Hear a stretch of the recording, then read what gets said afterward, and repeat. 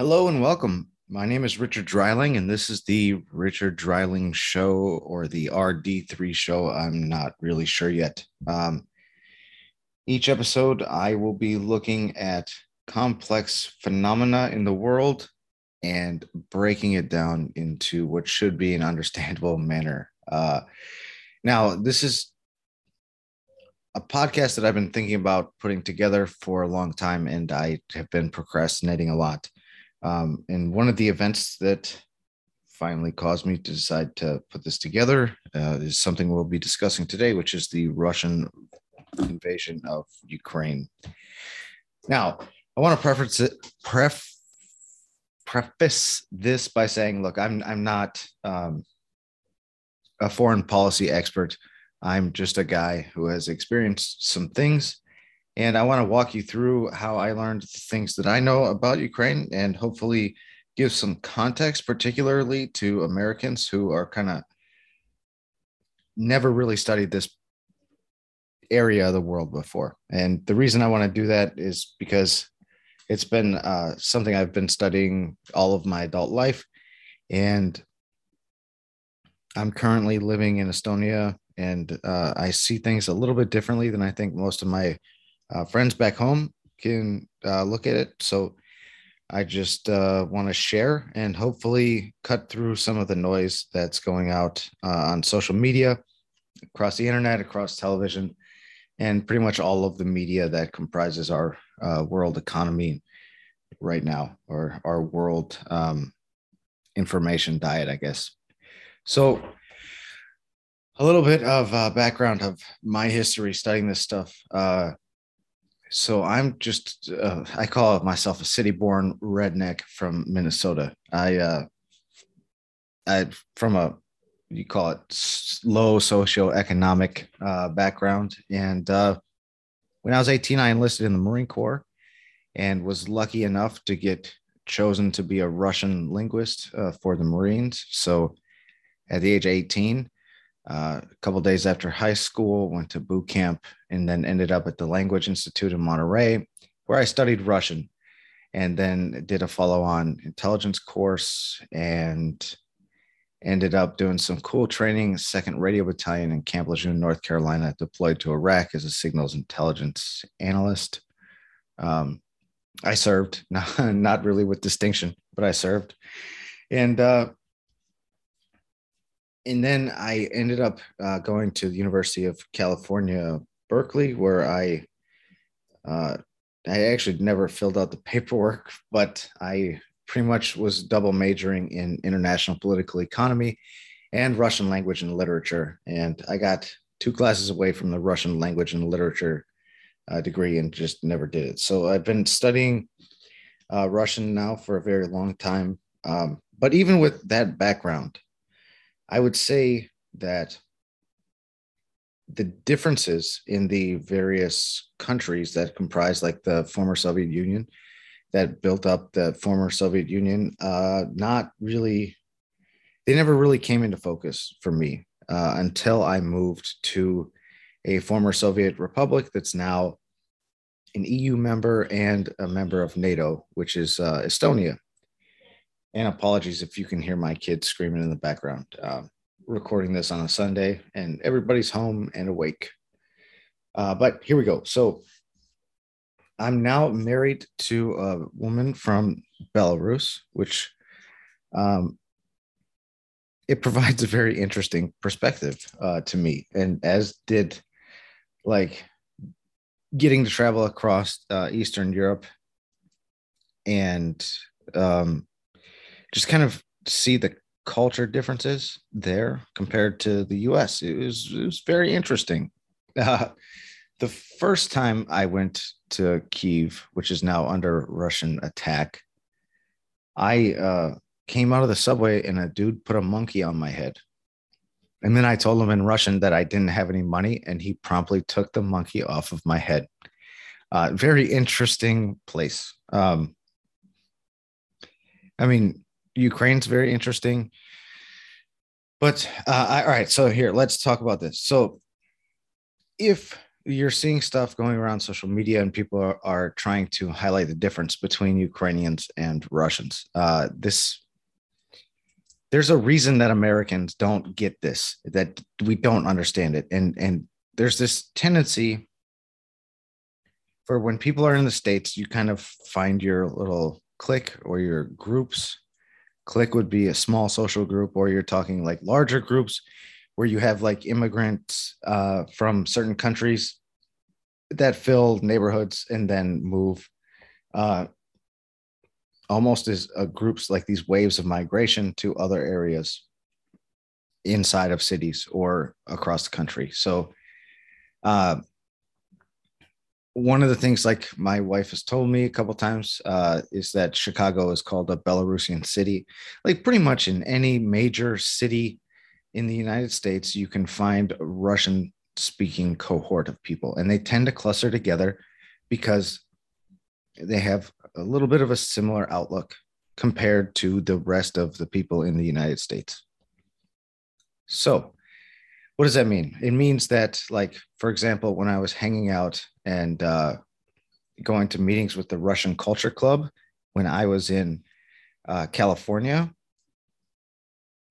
it means that we had people from Kazakhstan, Uzbekistan, Ukraine, Belarus, Russia, people who were born in the United States to Russian parents, but then spoke Russian and had been exposed to that culture. There's like a lot of different folks, but the thing is to understand is like, just because they grew up together in the States, that's not how it is in the old country. The example I like to give is like, so the Russian Jewish population ended up, I mean, there's been multiple waves of like Russian Jewish people who've come to the US, but I mean, originally they got kind of like the Soviet Union basically said, look, we'll allow, if you're Russian Jew, you can just leave. Go ahead. And when everyone else was being confined and not really allowed to even travel outside of the Soviet sphere of influence that went all the way to like East Berlin and Eastern Germany, they were just like, go. So I have a bunch of friends that are around who in the States who are from like a Russian Jewish background.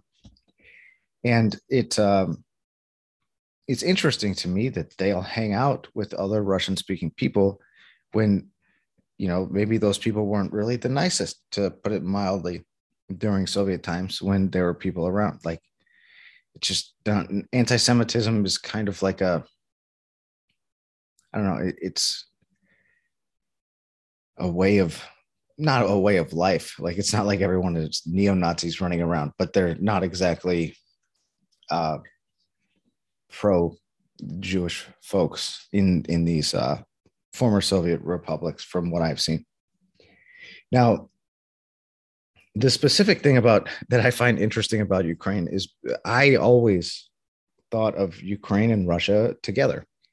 And to some extent, like, it was somewhat true. Like, of all of the former Soviet republics, I'd say the two that are probably closest to having a culture that's near to Russian would be Belarus and Ukraine. But the thing is they have their own language, which is informed, like Belarusian and Ukrainian are actually closer to Polish. It's like, I think 60% Polish, 40% Russian, like the influence on the Ukrainian language.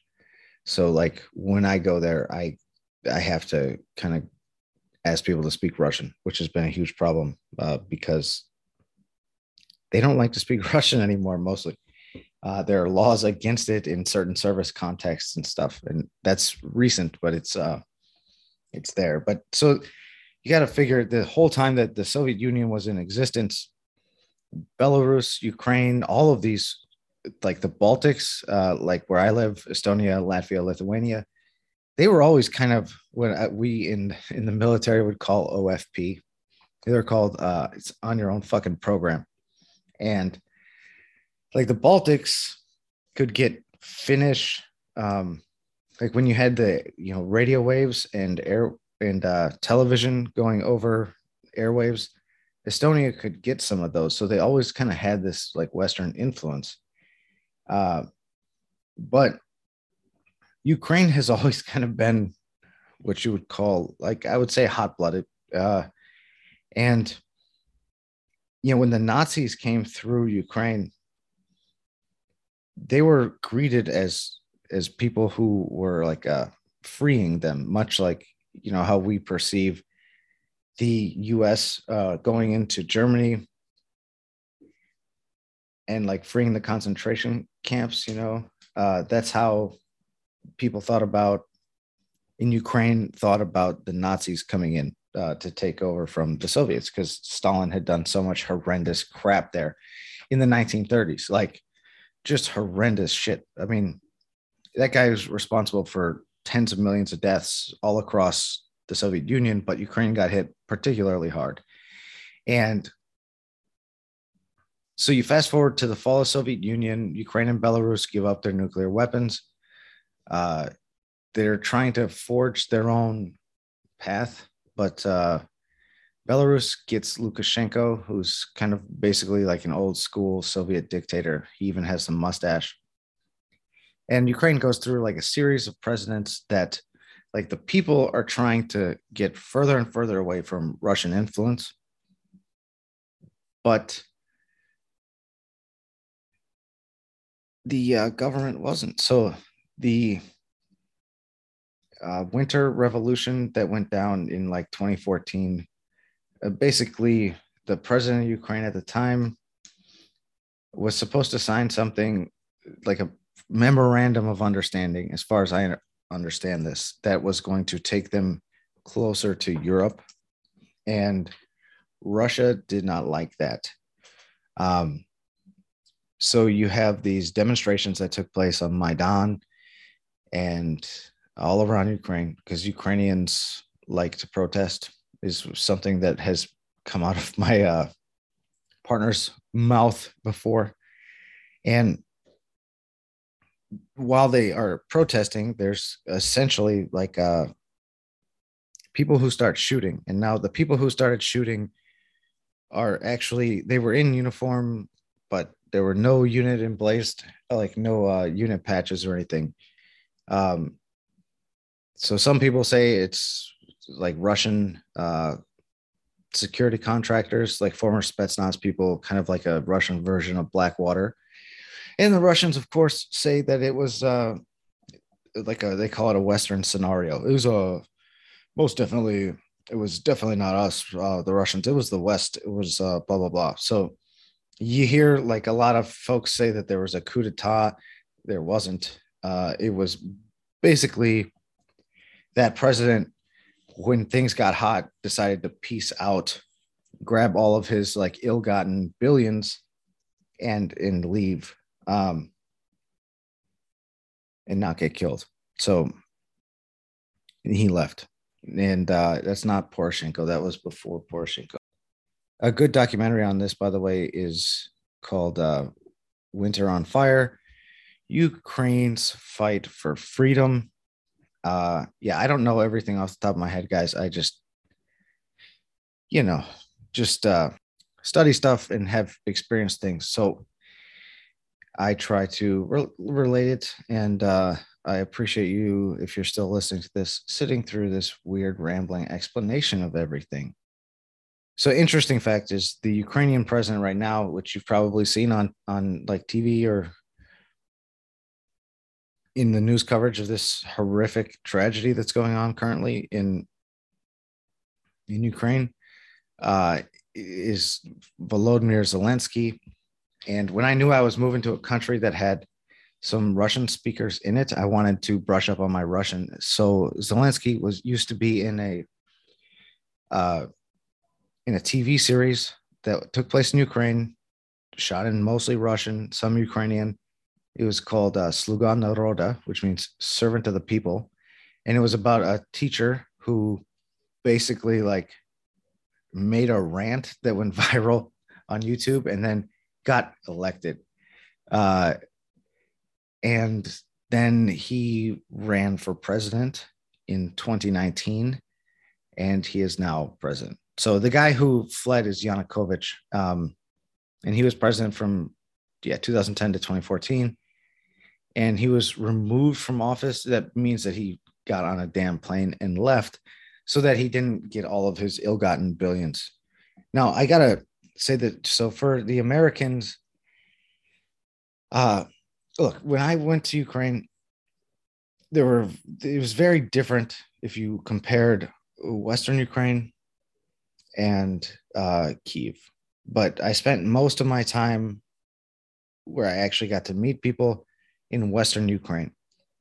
Western Ukraine is a lot like uh, Poland. It's like it still has all these buildings that were built, in the 1800s, and it feels very much like a European city. But Kiev is a little bit different. Kiev is wild. First of all, there's like 8 million people who live there. So picture a city that has as many people as New York. That's not the official population. I think the official is like 6. And of course, it's going to be much fewer now because I think there were several hundreds of thousands of people who decided to leave when the Russians decided to attack. But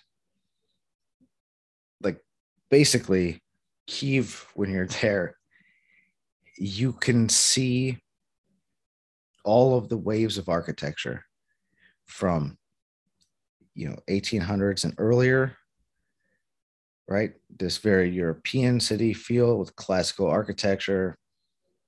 And then you get to like early Soviet Union had kind of cool architecture up until they started doing the panel buildings, like which, yeah, I'm sure you would have seen that before. You can look up the word Khrushchevka or Stalinka if you want.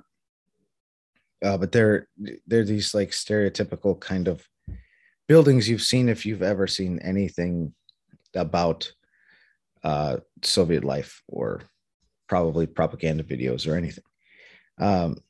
But you see this like pre-Soviet era architecture, early Soviet architecture, combined with these massive like panel style Khrushchevki is what we call them, or Stalinki. And they're these like Soviet era apartment buildings to fit all of these people. And then on top of this, you see modern buildings that, with the modern buildings in Kiev, you can tell the difference between the ones that were built shortly after the fall of the Soviet Union from the 90s. They still look vaguely Soviet. 2000s, a little less Soviet. And then you have like the 2010 forward, especially since the break with Russia, where these buildings look like something you would see in, I don't know, like California.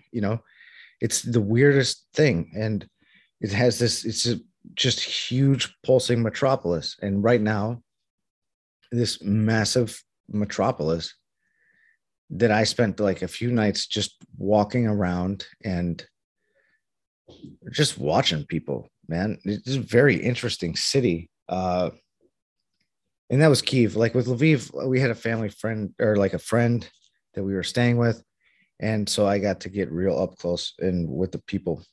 It's worth saying that like in Kiev, people are willing to speak some Russian, other than when the law forbids it, which is like there's this weird law where if you ask for service at a restaurant or something, basically if you you can speak whatever language you want to speak to the service person, but they can only respond in Ukrainian, which makes things really, really difficult. But it's targeted mostly at people who speak Russian. So they want people speaking Ukrainian.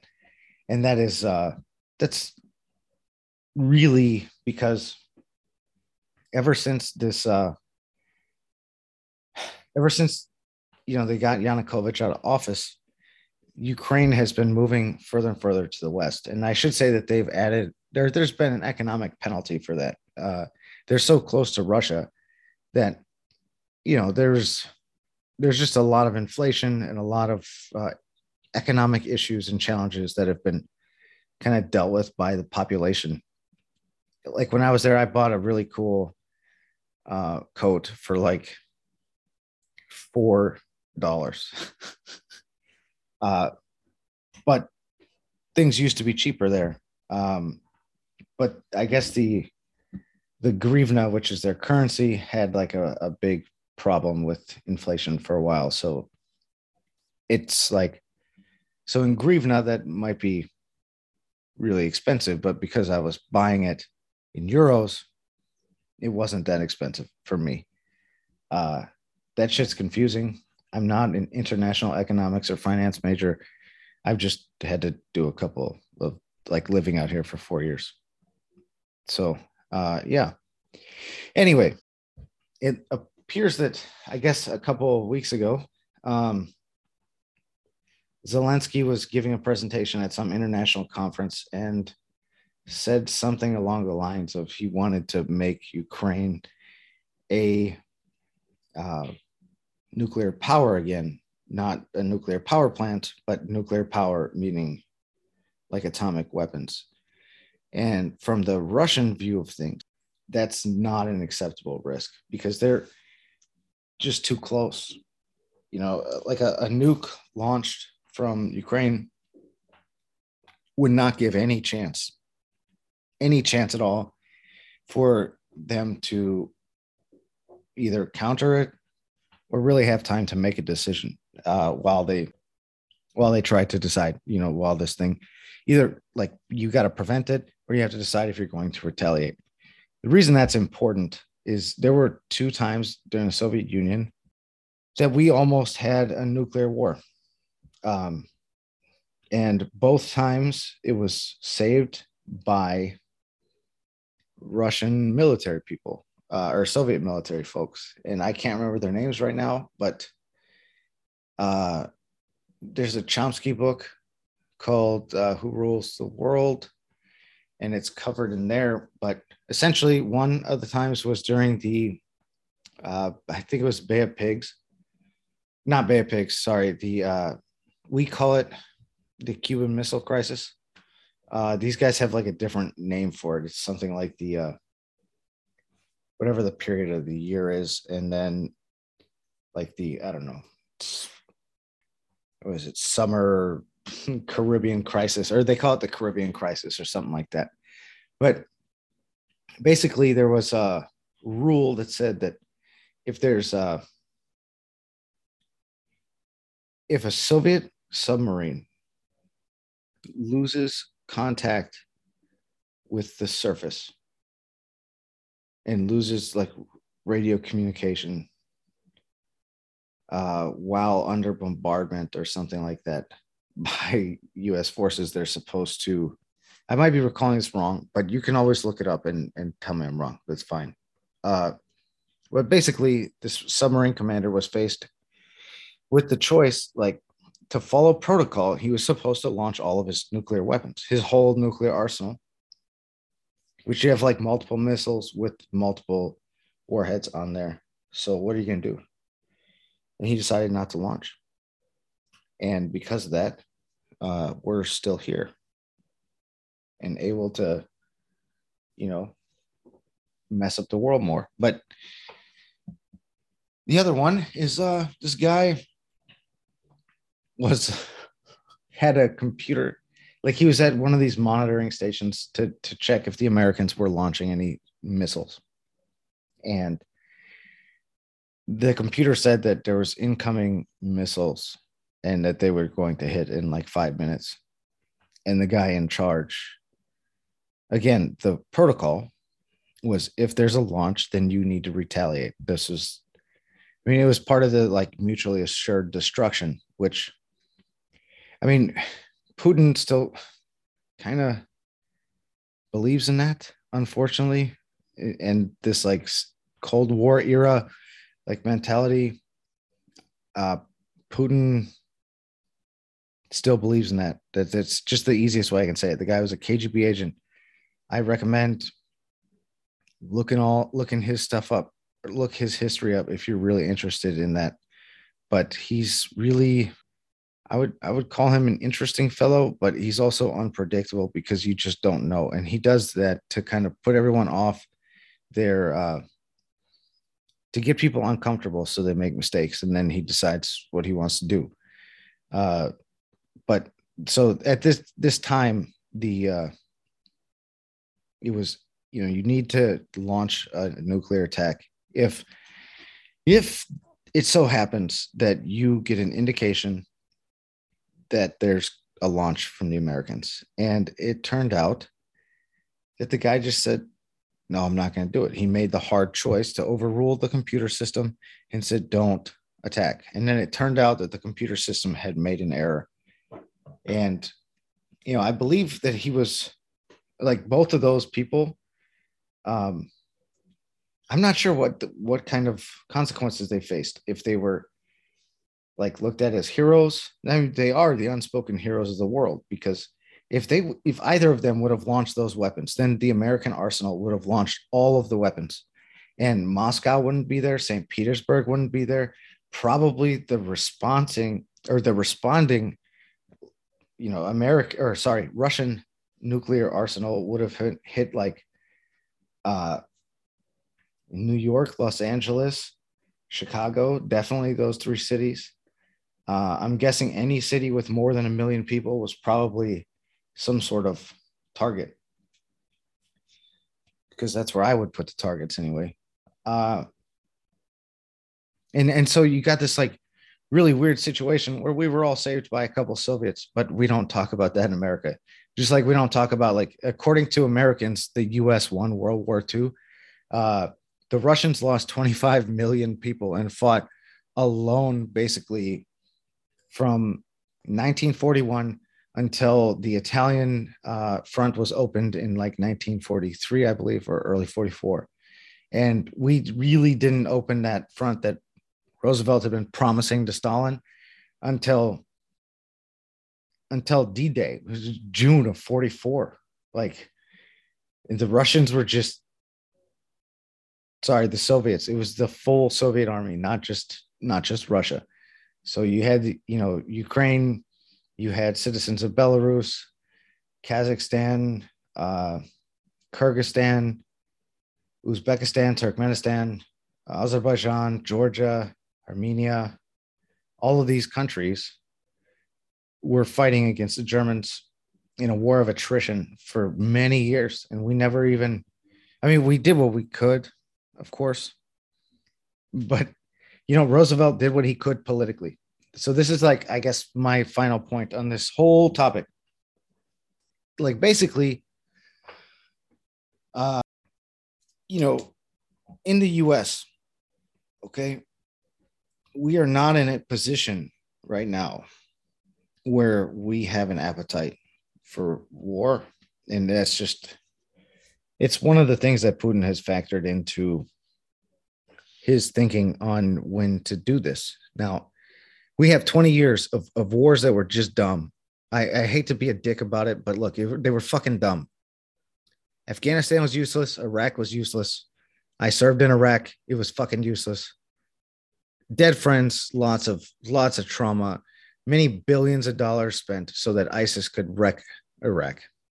And it's not even really a U.S. ally now, as far as I know. Afghanistan is now under Taliban control. It's kind of funny. No, it's not funny at all, but it's funny about, like, like where you laugh and cry at the same time. It's funny that, Charlie Wilson's war, like, we fed the Mujahideen all kinds of Stinger missiles and really gave all kinds of arms to Afghanistan, or to the Mujahideen in Afghanistan, to fight the Soviets back in the 80s. And then the former Soviets, like, Putin, really got to pay us back by doing the same thing and giving all of that to the Taliban for like 20 years that we were fighting there. So either way, we've spent a lot of money when we should have been, I don't know, fixing anything in America, like fixing the education system, fixing the, opioid crisis, maybe making sure that we don't have the best and brightest in our country going to try to figure out weird new ways to fuck poor people over, a la, mortgage-backed derivatives, and these types of things, uh, uh, just everything. The U.S. is not in a good place compared to where it was in 2000, like when Bush v. Gore went down. Like the 90s and early 2000s, well, before September 11th, we're a completely different place in the country than we're in now, and we have mass divisions that are caused by a variety of different factors. And one of those factors is Russian mis and disinformation, um, an economic system that works for really the top 10% of earners in the country, and that's it. And these are things, I mean, crumbling infrastructure, just a lot of bad shit. We got inflation going on, and this is all figured into Putin's calculus on when to launch this attack. Okay. Now, again, I'm not a foreign policy kind of expert, but I will say that this is one of the things that I've learned. First of all,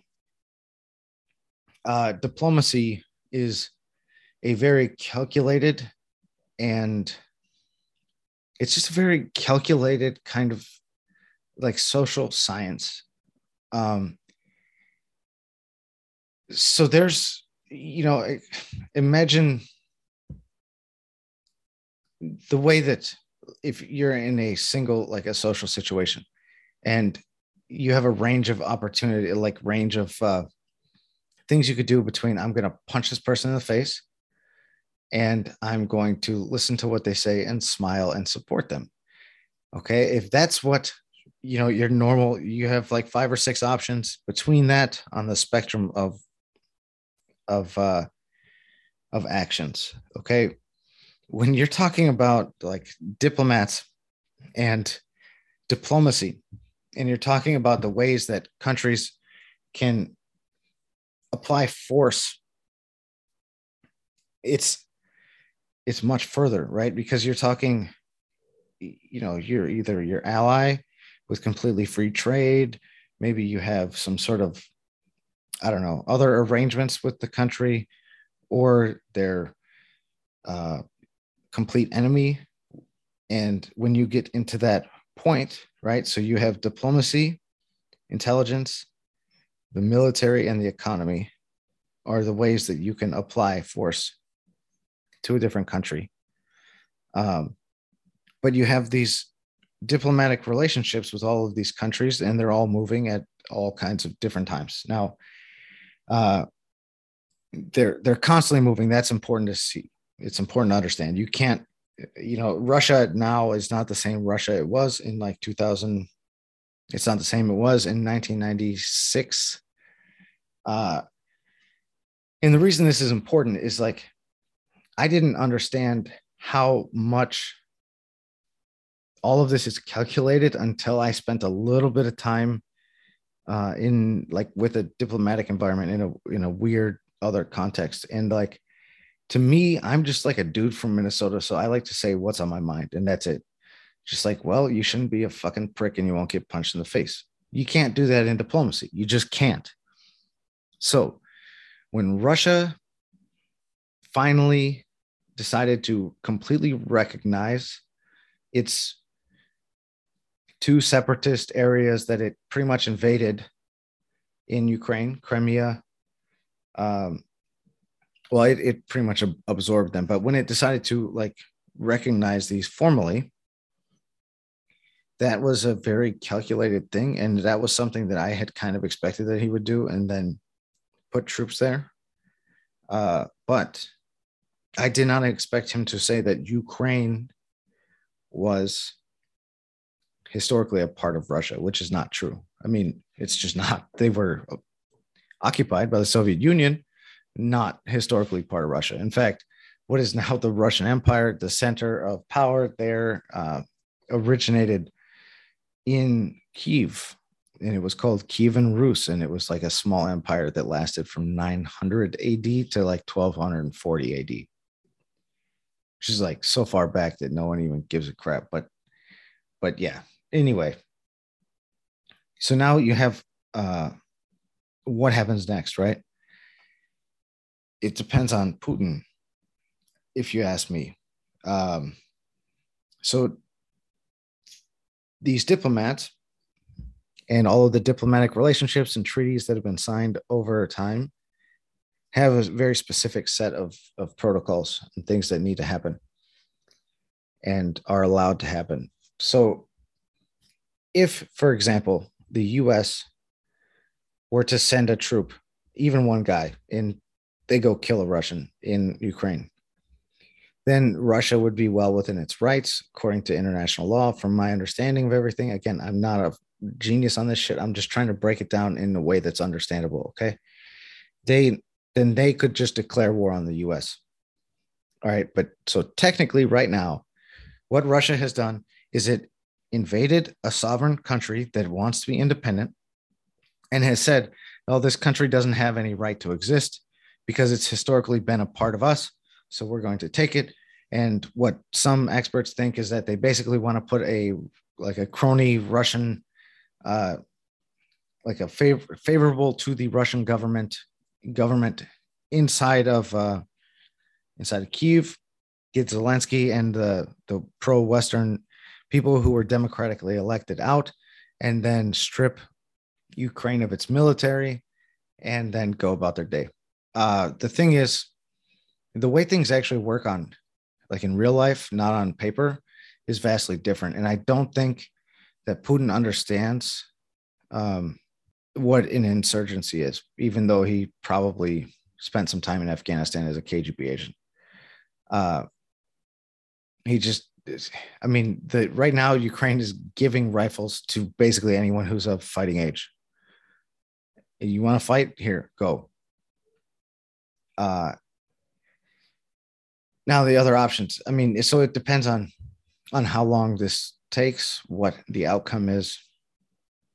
But like, so I'm living in Estonia right now. If Russia were to decide that it wanted to attack a NATO country, which the bordering countries that are NATO and EU, which is actually part of the reason that Putin is attacking right now, is so you got Latvia, Lithuania, Estonia, Poland, and if any of those countries were to get attacked, so right now, without considering like escalating, NATO can move troops there, can move troops to those countries and air forces, and those countries are allowed, evidently, without this being considered an escalation, to hand all kinds of equipment and money and stuff to Ukraine to fight the Russians.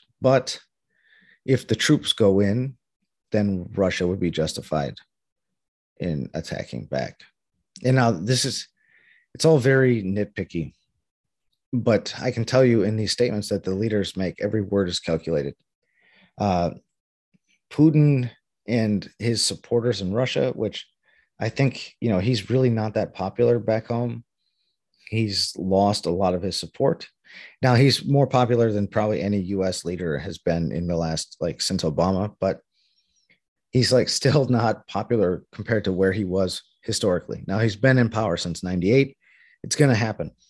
So some people think that he might be just launching this to try to shore up support back home. But, it's just such a horrendous mess, all of this crap. But there are currently protesters getting arrested all across Russia because they also don't want to be fighting. Like, this is Putin's war. It's not a war between Russia and Ukraine. The citizens of countries, they do the fighting, but it's not them who makes the decision to go to war. Now, sorry, I lost my train of thought.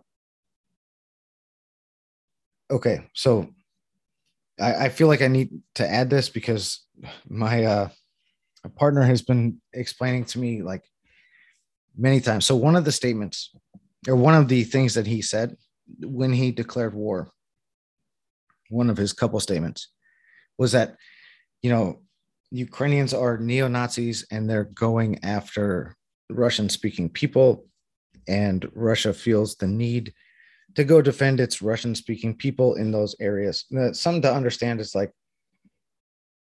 during the Soviet Union, one of the ways that Russia maintained control across the entirety of the Soviet Union was to send people to each of those countries, like forced migration of ethnic Russians to all of these other areas. Now, so Putin accused the Ukrainians of being, first of all, committing genocide of Russian speaking people, which isn't happening. And most Ukrainians do speak Russian, even if they prefer to use Ukrainian. Okay.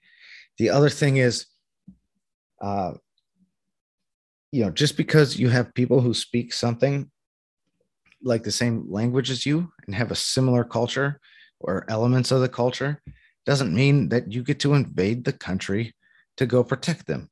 And I'll give the examples that were given to me. Like, you don't see Great Britain trying to like invade the US. I mean, that's a different history there, but I mean, they tried twice, but hey, didn't work. Uh, you don't see like Germany trying to annex Switzerland. You don't see France trying to annex the French speaking parts of Belgium. You don't see, I don't know, any other countries trying to do that. So there's no ethnic cleansing going on. There was no coup d'etat in Ukraine in 2014. If you're reading these things, you're most likely hearing some sort of like Russian propaganda being repeated back. Now, I'll admit, I do come from a very Western perspective on this, but I'm trying to kind of break down the situation for my homies in the US. And if I'm wrong, feel free to tell me that I'm wrong. This has gotten very serious. There will be funny segments in some of the other podcasts, but this one, I really just wanted to break down like the situation in Ukraine, why I think people in the US don't necessarily understand the difference between Ukraine and Russia in a lot of cases. And it's because when we see Ukrainians and Russians together in the States, they're usually together. Thank you very much. It's been a pleasure. If you have any questions, feel free to email me at rmdreiling@gmail.com. That's rmdreyling@gmail.com. I hope that I've tried like broken this situation down in an understandable manner and it's followable and not too complex. If I'm missing the mark on this, please tell me. If there's other topics you'd like to know about, let me know. I want to cover not just, I actually want to stay away from geopolitics to be honest. This is just something that's near and dear to my heart because if Putin decides to go completely ridiculous and start trying to take up countries that were, that are currently part of the EU or NATO and wants to start World War III, then like I'm basically in the line of fire for that. But as it is right now, like we're safe where we are. My heart goes out to my friends and their families who are currently in Ukraine and under fire. Yeah, my heart goes out to those in Ukraine. The Red Cross is always able to get aid into countries that are currently at war. So if you go to the International Red Cross, and there's a lot of other things you can do. You can donate specifically to the Ukrainian military. It looks like they have money and they have bodies. They need equipment. But if you just want to help the refugees, you want to help relief efforts, I'd recommend taking a look at go to the International Red Cross. You can Google Ukraine. There's a lot of different places that are trying to make sure that people are okay. But right now, people in Kyiv, in a city that I was in to teach a winter school like less than a month ago, are hiding in the metro stations, in bomb shelters. Now, they're tough people, and I'm sure they'll get through it. But give what you can, and just go hug your family and be happy that you are able to hug your family and that your family's not having to go off and fight for their freedom from a tyrannical dictator who sees an entire country filled with at least 45 million people as a strategic objective. I mean, that's really what it is. That's what it comes down to. And, you know, like I'm not saying Ukraine was a perfect place, is a perfect place. It's not. There's plenty of corruption still around. I had a friend who got strep throat when visiting his wife's family, and they had to bribe someone to get to get him his own room. Uh, but like it's a different place, you know. Uh, it doesn't mean that there's like the people were very hospitable to me. No other country that I've been to can you gain like 8 pounds in a week, you know, just from like all the food and drinks that people are giving you. Like it's a really cool place. And it's people on the ground who feel the same way in a lot of cases that you do, right? Like they just want to feed their families. They want to, you know, love and be loved. And that's it. And I want to break that down a little bit. I hope this was useful. If it's not, uh, you know, feel free to hit me up on Twitter, Richard Dreiling. I think I don't even know I like barely tweet. Just hit me up and you know, tell me to go fuck myself or tell me you want to hear more. Anyway, take care of yourself, hug your family, and go learn something.